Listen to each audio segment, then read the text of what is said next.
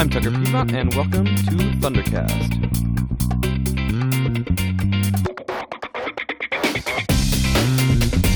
This week on Thundercast, I'm in the booth with two administrators from the elementary and middle schools talking about safety in schools.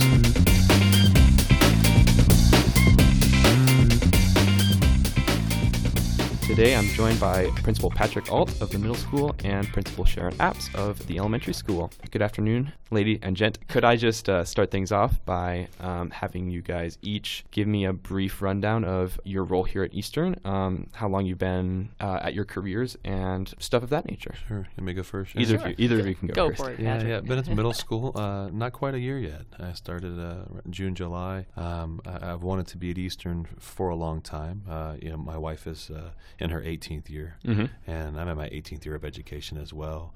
But yeah, just middle school principal. Boy, when I think about procedural type stuff, I'm a culture and climate guy. I like to try to keep morale up, within the building the best I can. I advocate for the teachers, I advocate for the students. I'm out and about a lot. I don't camp out in my office. Sure. A lot of people talking to you. You're talking to a lot of people. And Sharon snickered because we do observations, and sometimes we do get locked down to meetings and to lining these observations up. But I adore my job. I work with great people like Sharon. Sharon's been really good to me this year, showing me the ropes on my first year here. And that's probably enough about me. Yeah. One thing. Where'd you come from before now? A different school? Sure. Good question. I taught physical education and health at the elementary level, K through 6, for 13 years. And I spent just short of 3.5 years as an assistant principal at Owen Valley Middle School. Oh, cool. And moved on to a little over a semester at Patricksburg Elementary, which is an elementary in Owen County. Okay. And so, starting this year here in 2 weeks, I'll have year 18 licked. Yeah. Year's almost out. I've been at Eastern Green since 1991. I started my career actually in Evansville. That I taught a primary emotionally handicapped special ed classroom for several years. Moved up to IU to become a full-time student, which was wonderful. That's a luxury that not everyone gets to participate in. And then I worked with infants and toddlers who had special needs and the mothers. And then I took a few years off to have children and did a few other things. But when I started back, I was at the university preschool, special needs preschool, and that was my first foot in the door back into public school. That was in 1990. I finally got into Eastern Green, just like Patrick said, that I first walked into this building in 1983, met people for a purpose that was having to do with infants and toddlers, and I knew I wanted to be in this building. Awesome. It took until 91 to get here, but made it. And you've been a long-time administrator ever since? Well, no, I was special ed until 2005. So I taught special ed, and I was an instructional coach for 2 years. In the middle of that, it was a big grant program that we wrote and got to work on literacy instruction. But 2005, switched over to admin. So I was assistant principal for about 2 years, and 2007 became principal. So you both have been in and around the administration, education administration, for a good number of time. Mrs. Apps maybe a little bit longer than you. I'm a little grayer than Patrick. Sure. Almost 5 years, I guess. I don't know. I'm pretty gray when it grows out. Especially dealing with middle schoolers all day. I don't know. It's awesome. I love it. It's a good age. Cool. Middle schoolers, they're fun. So in regards to school safety, how have you seen that change over your respective careers in and around schools?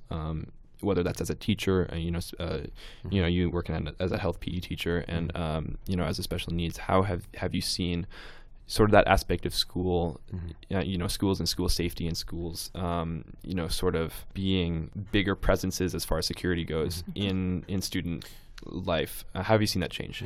And for me, and Sharon could probably speak to this better than me, honestly, but I started in 2000, and in 2000. I think your only schools that had SROs, your student resource officers or a policeman, were your bigger, more inner city schools. Over time, safety in schools has gone sort of from, keeping everybody safe, getting everybody where they need to be, keeping communication with the central office, to more of what's been happening in the past decade and a half, or almost 20 years now, of active shooters in buildings. Mrs. Epps, you were talking about Sandy Hook being the first incident where it was somebody not from the school. And that was also an elementary school setting. Yes. That changed my thinking. Mm-hmm. Mm-hmm. From... I think I was in denial that it could ever happen in an elementary, and so that when it did, and I heard the description of the events of that day, I could visualize where every single person was in that building. I knew where the principal was. I knew where everybody was, what they were doing, and it became very real. Uh-huh. I think I managed to stay in deep denial about the high school shootings. I thought I was the only one that did that kind of thing, Sharon. Just thinking about... a lot of people don't realize when these things happen, even in other countries, how we process it. It's terrible. As administrators and also as... Well, and we also think, though, too, as administrators, what would we do? Mm-hmm. What are the different scenarios? We've had that talk this year. Yeah, we've had it a lot. It happens a lot in each of our offices. Mm-hmm.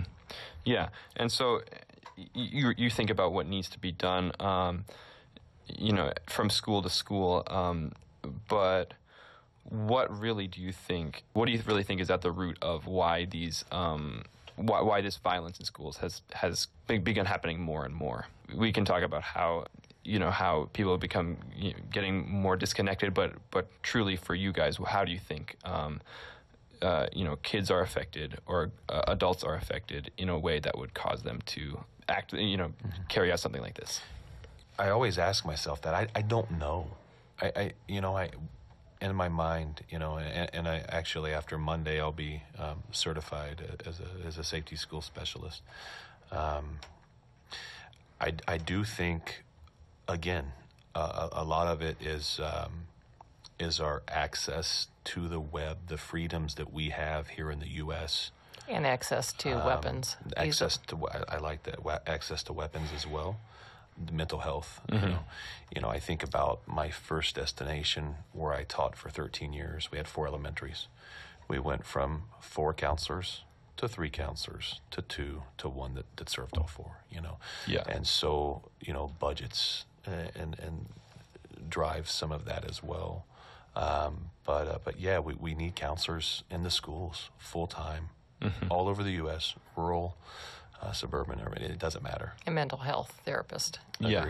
Agreed. And I think we are going to get to a point where you see that no matter what the budget is. Mm-hmm. Because counselors can only go so far. You have a counselor who's, stretched between several schools. Here we're lucky enough where our counselor is really accessible to a lot of the students, partially because of, it's a small high school. Our, Miss Willie, at least in the high school, is accessible to all 400 students if they need to talk to her. But definitely, do you think that sort of this reduction of counselors may be a direct, resulting in stuff like this? I think that just it's general mental health in the community. It's also because there have been so many shootings. It's not rare anymore. It's almost, there's another one. Uh-huh. And I'm afraid that it's become way too commonplace.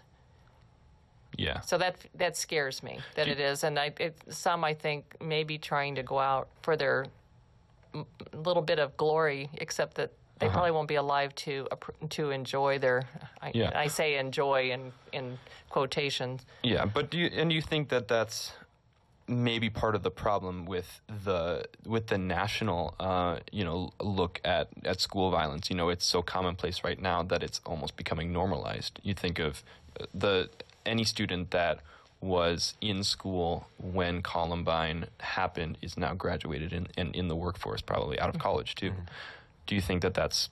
I don't think it's becoming normalized. The emphasis. I mean, I sat with 400 other teachers and administrators and counselors for the safety specialist training, 2 full days in Indianapolis. I passed 10 testing modules, and I have to go back on Monday. Mm-hmm. We are learning a lot of good stuff. I look at from 3-ring binders to our plans we have hanging on the walls to the discussions we have administratively and in our faculty meetings. becoming the safety specialist certified. We're working hard, but I don't think normalized. No, I don't think so.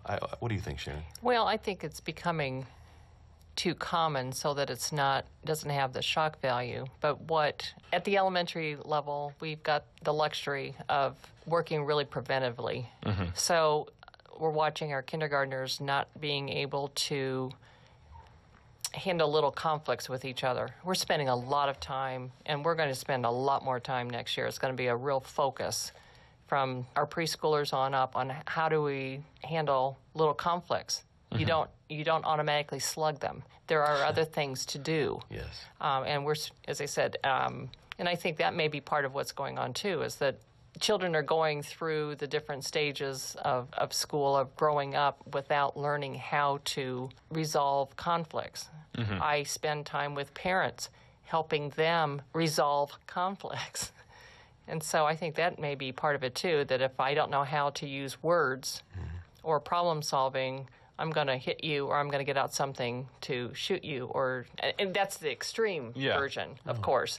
But that's my concern. That's my concern is that when I'm looking at the young children, that we're really working hard to figure out how to teach them how to resolve issues. And it's interesting that I have an IU researcher who's going to spend the year with us next year. She's working on her dissertation, and that's exactly what her topic is. She's going to work with kindergarten and fourth grade, comparing how they are learning conflict resolution language. Conflict resolution.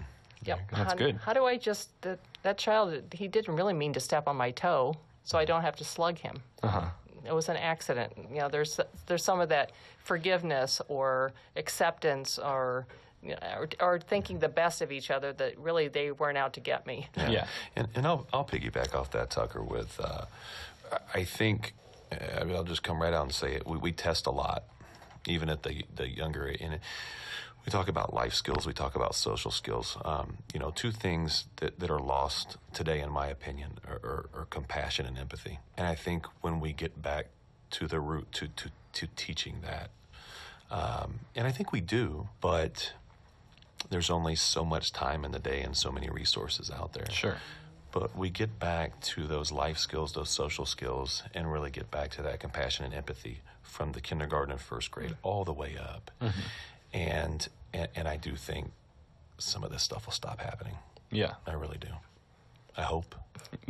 On its own or as people start to learn, do you think there will be any moment when there's drastic change happening at one point when... If it doesn't, I don't want to, Sharon, I don't want to put words in her mouth. I think if this does not improve, I think if this does become commonplace or, normalized, whatever, term you want to use, if the frequency, these shootings keep happening, there's going to be a reform. There has to be at the federal level. And I think you'll see that if it continues to happen. And what kind of reform, for instance, do you think that is? Gun reform, school reform, education? No, not gun reform, but just education and school in general. And that might be putting more counselors and more mental health folks in buildings. Sure. I don't know how it would look, but this can't keep happening. Yeah. Bottom line. Sure. Because I think at the national level, if we can't start saying nationally from the leaders that having guns everywhere is wrong, that I don't think there's going to be a change. And I would agree. And I feel very strongly about that. Yeah. But getting back to it, you talk about reform of some sort on the national and the federal level. That's what a lot of the actual student activism right now is going for. Yes. You have people... WRV did some nice stuff. Yeah, recently. WRV did some nice stuff recently with their convocation, and there's student. I heard in Bloomington 2 weeks ago there was a student run walkout. They walked downtown to the courthouse and the park there. And how effective do you think that is? Student activism and, on the whole, people, really opening conversations about this sort of thing. I think it's fantastic if it's done right. Absolutely fantastic.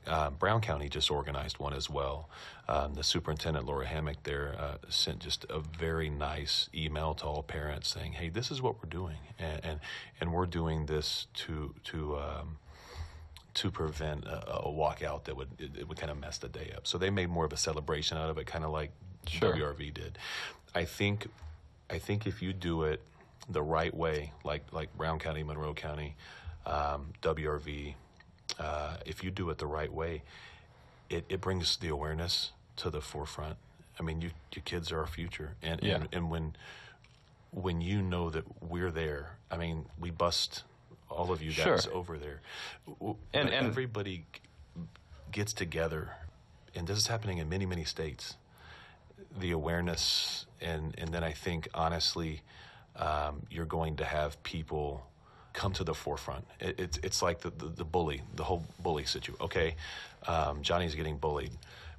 A lot of times we don't know or we can't see, but somebody will anonymously let us know. Okay, so I think when you get the awareness up, you're going to have that same effect. Yeah. Hey, look, you guys don't know this because it hasn't been public, but this kid's planning this, and so I think this is a good thing that the high schoolers are doing. But if it's done right and planned. Yeah. Well, I think just the student activism is fabulous. It makes me so proud watching the kids doing this and educating yourselves and getting ready to vote. When you turn 18, you show up in the polls. And that's the part that I think is one of the most powerful steps that I've seen out of this. Getting kids registered to vote, and I think that may have been part of the reason we've got some a mess now, that there's been so much apathy. Well, okay, you guys are now motivated. Yeah. And I don't want that to stop. Yeah. Please keep up with the keep student. That, but I mean, keep it up, but make sure that everybody get your friends out to vote as soon as you turn 18. Show up at the polls. Yeah. And be an educated voter. Yeah, and I strongly suggest any of-age listener who is listening, do go register to vote. There are primaries coming up next week and a midterm this fall. Voting is definitely important. Probably, maybe it might be the most change one can do. Voting for those that can implement change that needs to happen in schools. Politicians are looking in on this issue with gravity. You know, there's walkouts, there's marches, there's activism about this issue, meaning the people see it as a very important issue, and administrators too. You know, doing stuff about that in their own schools, SROs, and training like you did, Mr. Alt. What do you think is the best thing that they can be doing for schools in order to improve that? Give us more dollars. Honestly, it's dollars and promoting education, public schools in a positive light. I like that.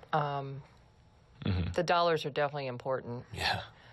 To make sure that we can have adequate sized classes, kids do get the attention they need, that we can offer.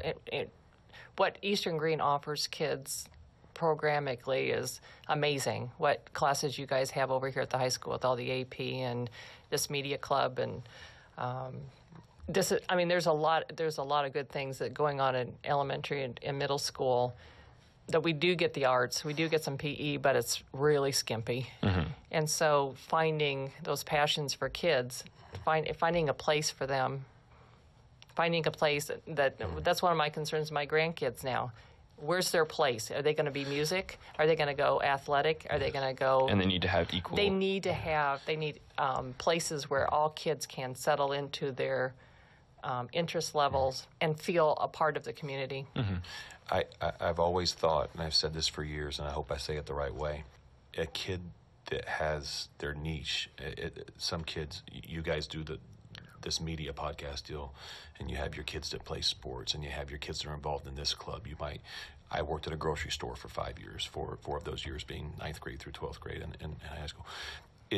If a kid feels like they belong to something good, I'm just going to say good, it's a simple word, and positive, those aren't the kids that are harming others in schools. Yeah. It just doesn't work like that. So the funding helps. Correct.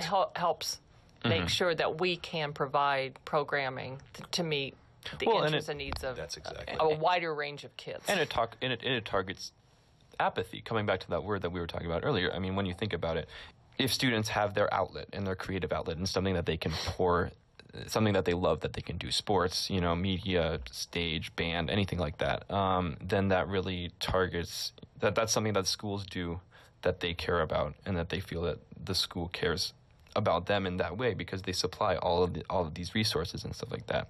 Do you think that's the way? Do you think that's the way to go to target and put the dollars there rather than in security or in increased enforcement? Yeah, I think a mixture.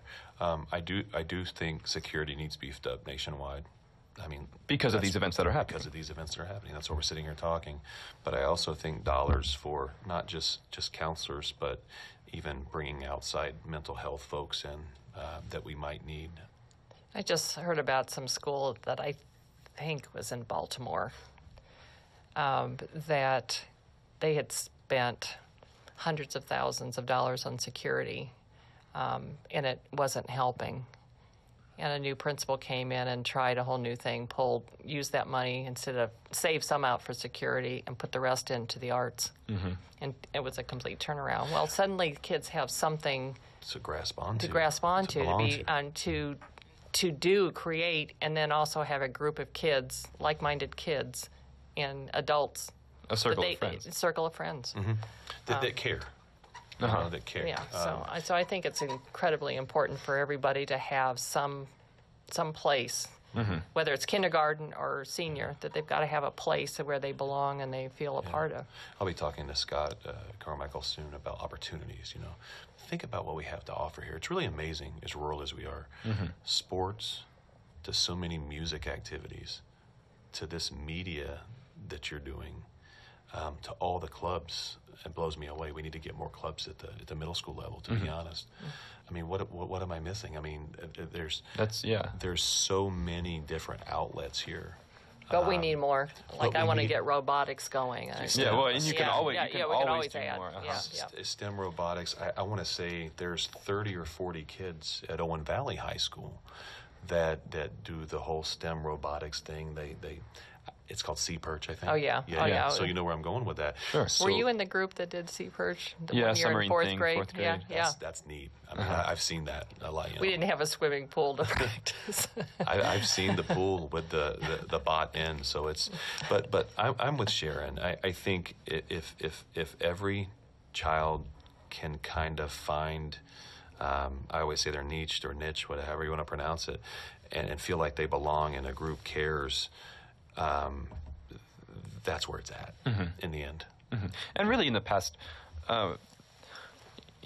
going away from, school shootings and all that stuff, really in the past 20 years, I know this kind of just from talking to my mom and other older people, schools have really become more open. You don't see people, you see the stereotypical 80s movie where the band geek gets his head, shoved in a toilet or something. You don't see that anymore. You see a lot of band kids, they're cool. They're in school. Yeah, they're cool. They do those cool things on the field. And, there's a lot of mutual respect for a lot more than there used to be in schools. Do you see that lately, Tucker? Do you see that at the high school? I was reading an article that said just in the past year and a half, 2 years, that high schoolers have aged kids, your age, juniors and seniors specifically, have banded together more because of this stuff that's happening with the shootings.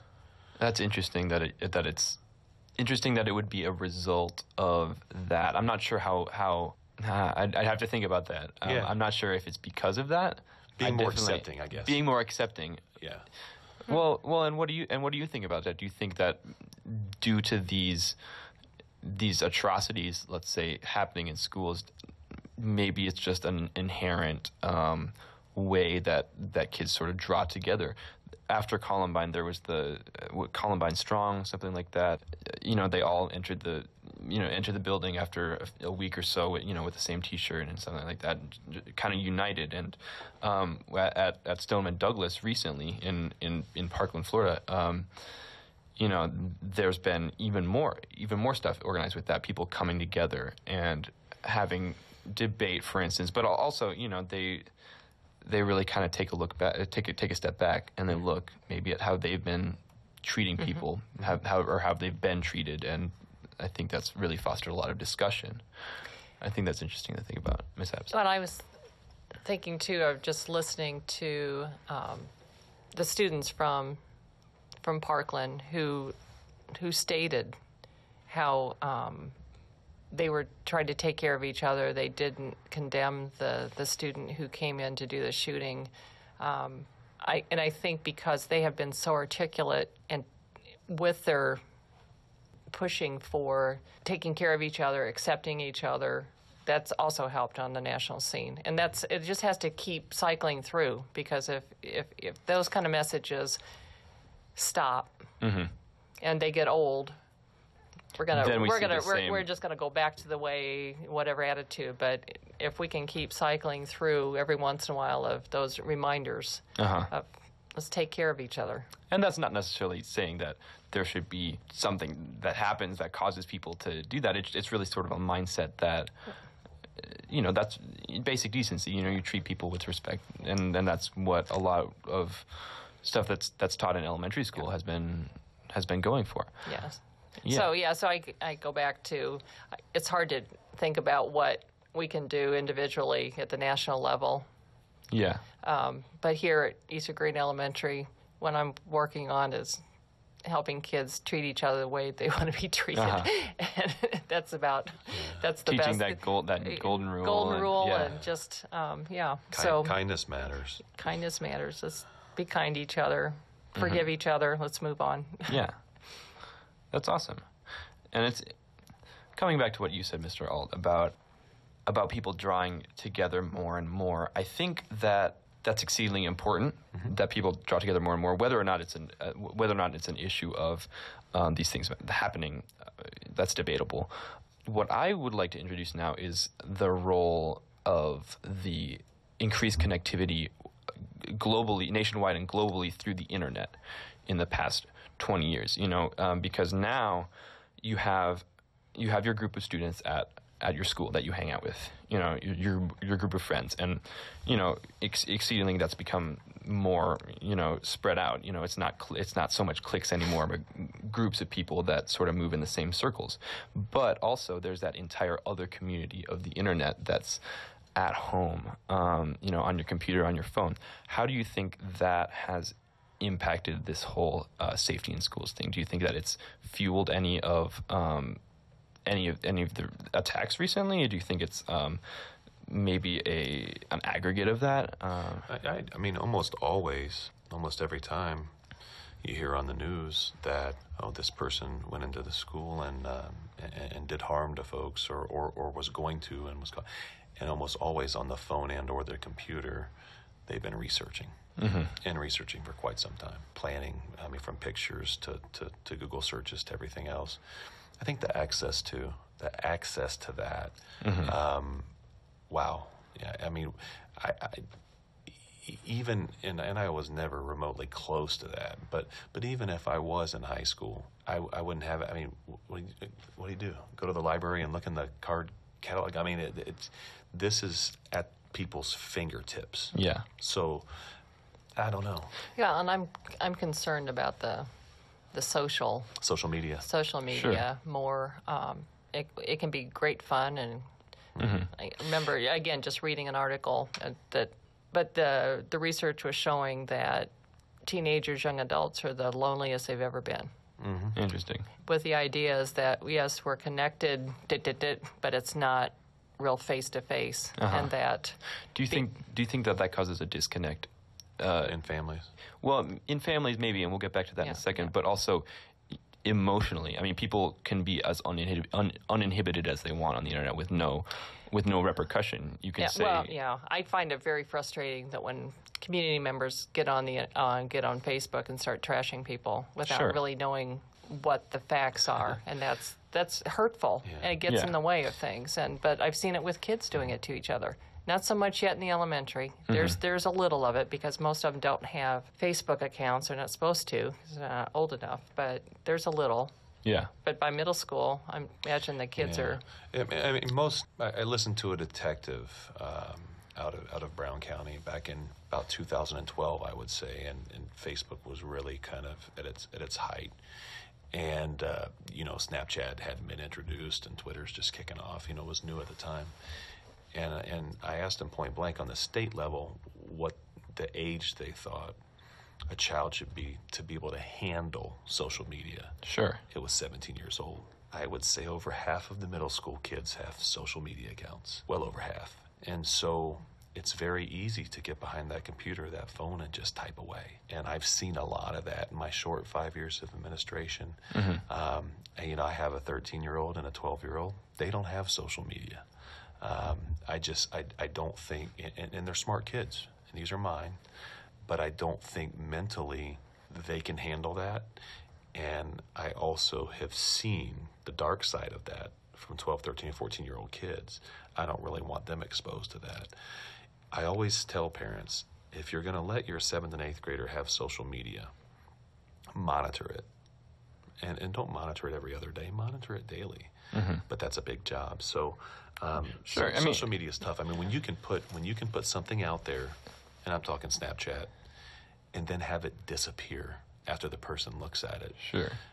But what a lot of people don't know is a policeman can take your phone and dump it and find everything there once it's there, and so it's dangerous. It's dangerous. I could go on and on about that. Well, yeah, and I mean you'll see, there's two sides of that to anything. Yeah. In one way, social media, the way social media I think was meant to be created was, to connect people, friends, so that they could, talk to their friends at all times, whenever I use they it. want. I use texting all the time. I'm not interested. I enjoy it. I enjoy Facebook tremendously. I use Facebook personally and responsibly, and I use Twitter solely for education purposes. But I think, this is my opinion, I think it should be illegal for kids below 15 or 16 years old to have it. I think it should be nationally illegal, and that's an opinion. Yeah. Yeah.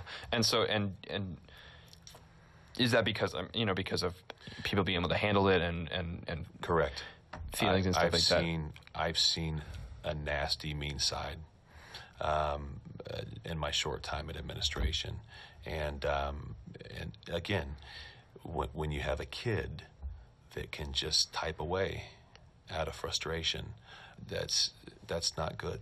Yeah. And I mean, when bullying was redefined the summer of 2013 by the DOE here in Indiana, they added, electronic bullying. So, Sure. So it's an issue. It frustrates me gives just a talking platform. about it. Yeah, it gives you. It's a platform for people to use. And there's a mean lot of language, without having to be face to face. It's. Well, it's hard to moderate that. You have to be 13 to use Facebook. Anybody can change that. Yeah. Exactly. And social media, sure, it can be an issue. It can be a tool of bullying. It can be a way for people to disconnect from their own lives.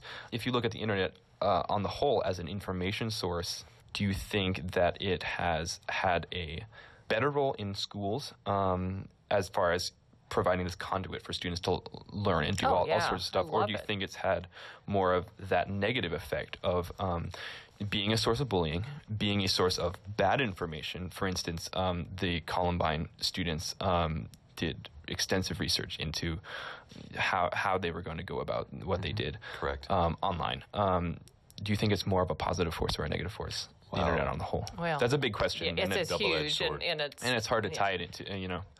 But no, I don't know what we would do without it now. I don't either. The access to information and great information, to be able to type in anything and get an answer immediately.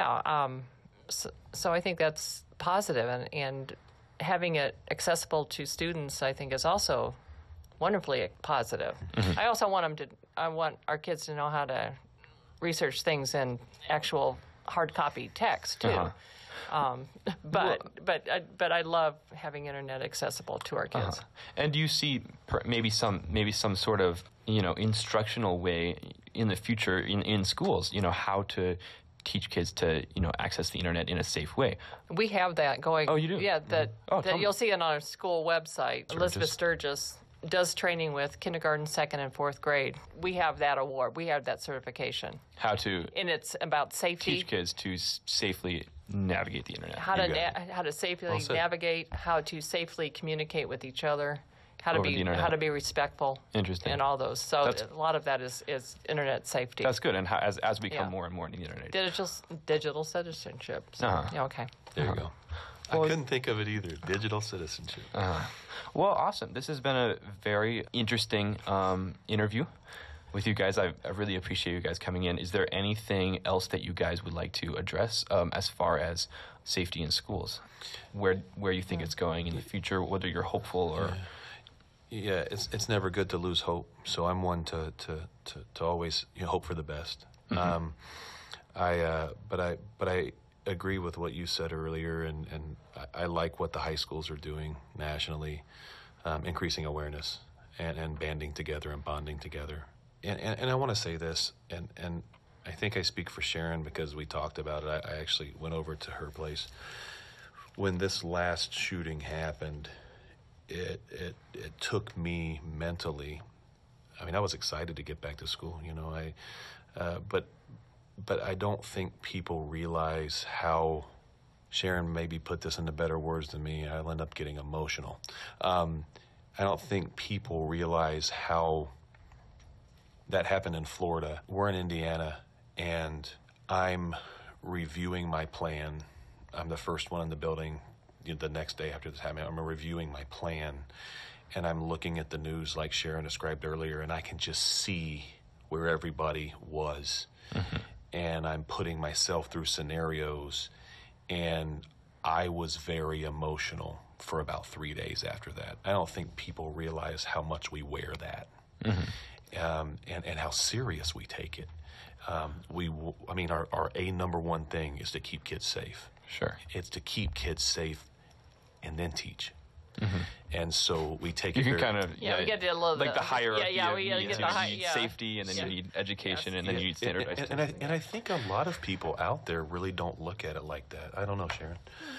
And what I think you're saying, and which is really important, is that there's something that can be said for people looking at maybe what happened in Parkland or Sandy Hook or Columbine or any of the many that have happened in the past 2 decades and think it'll never happen here. Mm-hmm. But that's not something that the administrators at Eastern Green do, or anywhere really.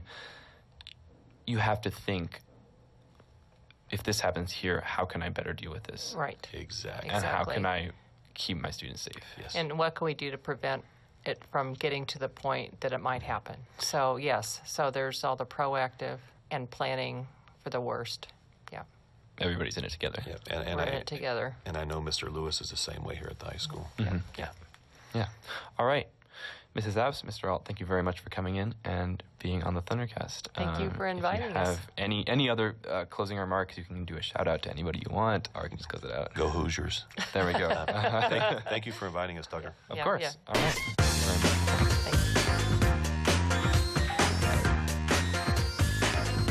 Thank you for joining us for this episode of Thundercast. We would like to thank Bloombank for their help in making this podcast possible. Also, please tune in for our next episode coming soon.